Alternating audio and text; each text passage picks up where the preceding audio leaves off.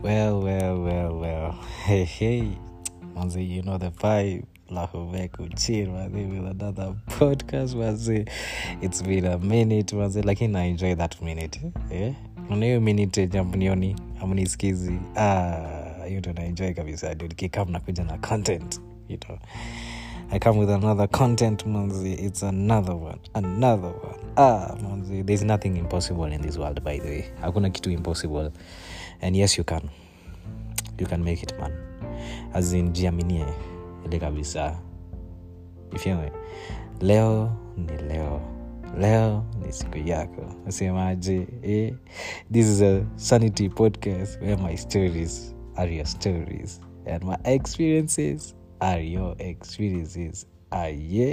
Itakuwaje? Wazi nimefurahi kuwasikiza tena.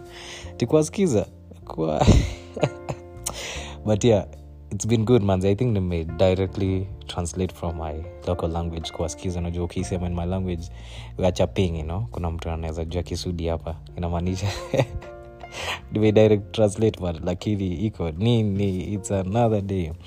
There's a special moment for all of us. Sindio? I think I've always been saying every day is a special moment, and it is a special moment for all of us. And I just want to say there's nothing impossible. You have to put in the effort, put your heart in all that you do, so that you may be able to find the peace. You're not regretting, you know. How would I regret, like, okay, put your all into something that you're doing? So now hata sijui unafanya nini, but naweza kuambia manze, consistency is the key. Keep on working hard and you're going to find yourself and that place that you want to be as usual, you know. And sky's the limit, manze. Don't limit yourself. Push yourself ile 100%. Jitume, manze.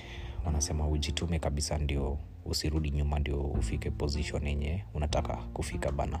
So kama leo you're feeling like manze, I've been trying to work on this thing, this project and this sport. I've been trying to concentrate on this school and graduating, you know. I'll tell you, like, never give up. There's not the time to give up, and it's possible for you to become who you are, you know. That's it, yeah. Tulikuwa tunaambiwa tukiwa primary school and high school, impossible means possible. Like if you change it, put your I-am ya kwanza as and then possible of course. So possible. Naelewa. So kutoka leo nasema possible. So if you're far, if you're sleeping, I don't know if you are listening to this, I want you to say possible. Possible.